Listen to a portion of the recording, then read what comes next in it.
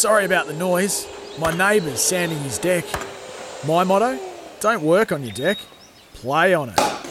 Life's good with a Trex deck. Low maintenance with a 25-year residential warranty. Trex, the world's #1 decking brand.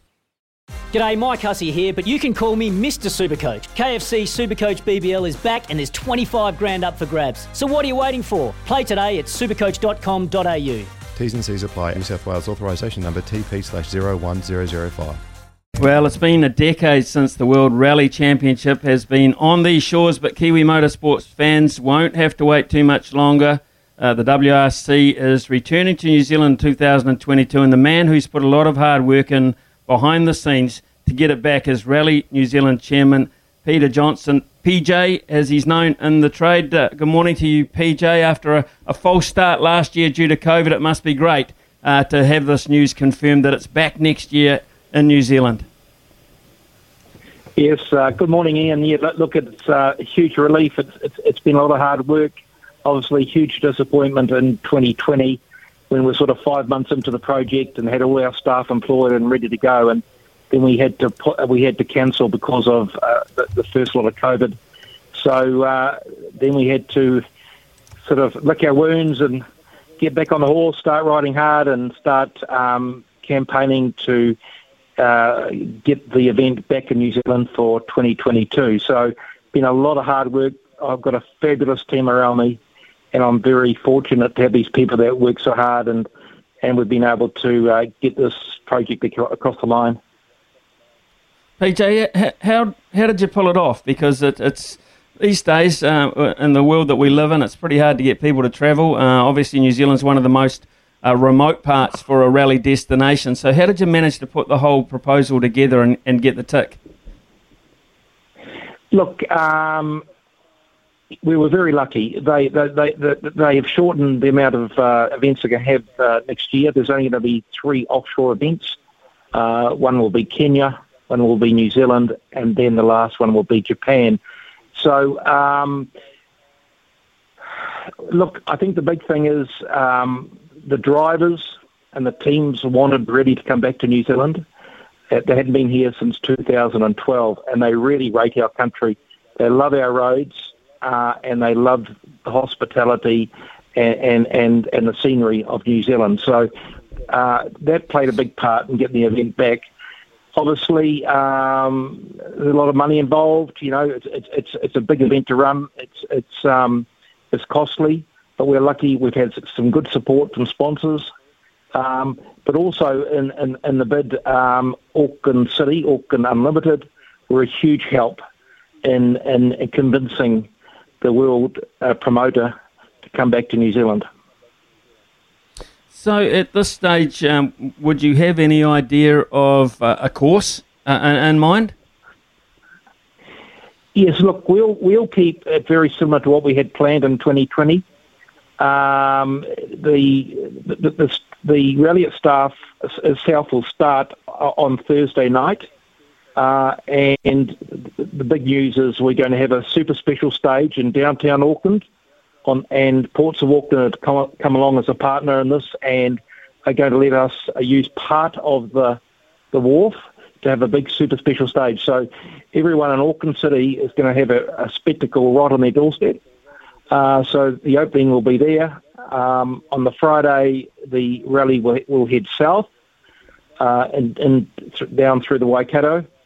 On the Saturday, it will head up north, sort of north of Albany, in that area. And then on the Sunday, it'll be central Auckland in and around Clevedon, and obviously our big super special stage, the last stage, the power stage of the rally, will be at Jacks Ridge. And that is the same facility that we've used for the Repco Battle of Jacks Ridge last year. So that will be the final power stage. So you mentioned they love driving on our roads. What are the characteristics that make it so challenging and most appealing for them? Is it the backcountry gravel? Is it, as you say, the scenery? But I wouldn't have thought they had a lot of time to look out the window, some of these dudes, but the speed that they're going. So what's the characteristic about New Zealand that makes it so appealing from a driving point of view? Our roads, our gravel roads, we probably don't think so, but our gravel roads for these guys are smooth and fast, and they're well cambered. So they love coming to New Zealand at high speeds in excess of 150 kilometres an hour. They say the cars are dancing from corner to corner. So the roads are well cambered. They've got a good base in them, and they can go very fast. So they liken it to Formula One on gravel. And so they can really get some speed out of the car, and it's quite spectacular.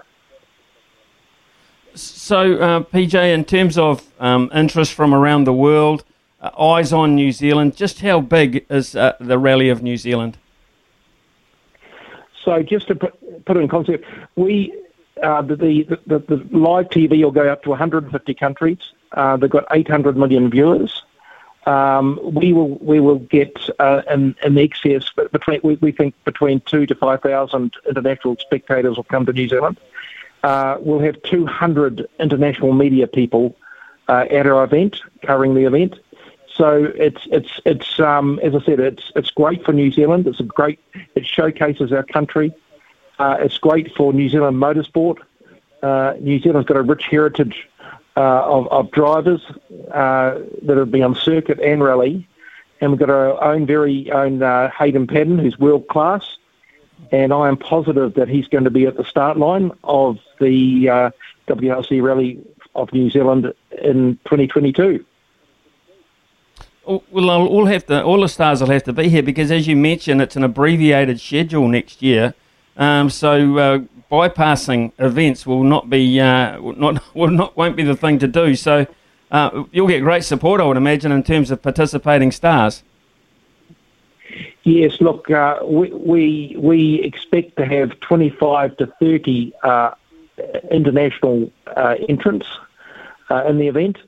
But then there'll be a lot of privateers come as well. So we are anticipating fields of between 70 to 100 cars in the event. So it's going to be a huge event overall, but there'll be a huge international contingent of vehicles. And of course, obviously they've got to bring their teams, and each team needs about 50 personnel to come and help them run the cars. So it's a big operation, and also a big operation for my team to run. So, PJ, just finally, what have you got? What's next on the agenda from your guys' point of view? What do you have to still get in place before you're absolutely confident you've dotted all the I's, crossed all the T's? Look, as I said, we've got a lot of the groundwork already done from our cancelled event in 2020. The big thing for us is just to go back and revisit our infrastructure. The big thing right now is that, as I mentioned, we've got the Repco Battle of Jacks Ridge, which has had to be postponed to the 5th and 6th of February next year, Waitangi weekend. But that'll be a big shakedown for WRC, which will be happening at the end of September next year. So right now, all my team are focusing on the Battle of Jacks Ridge.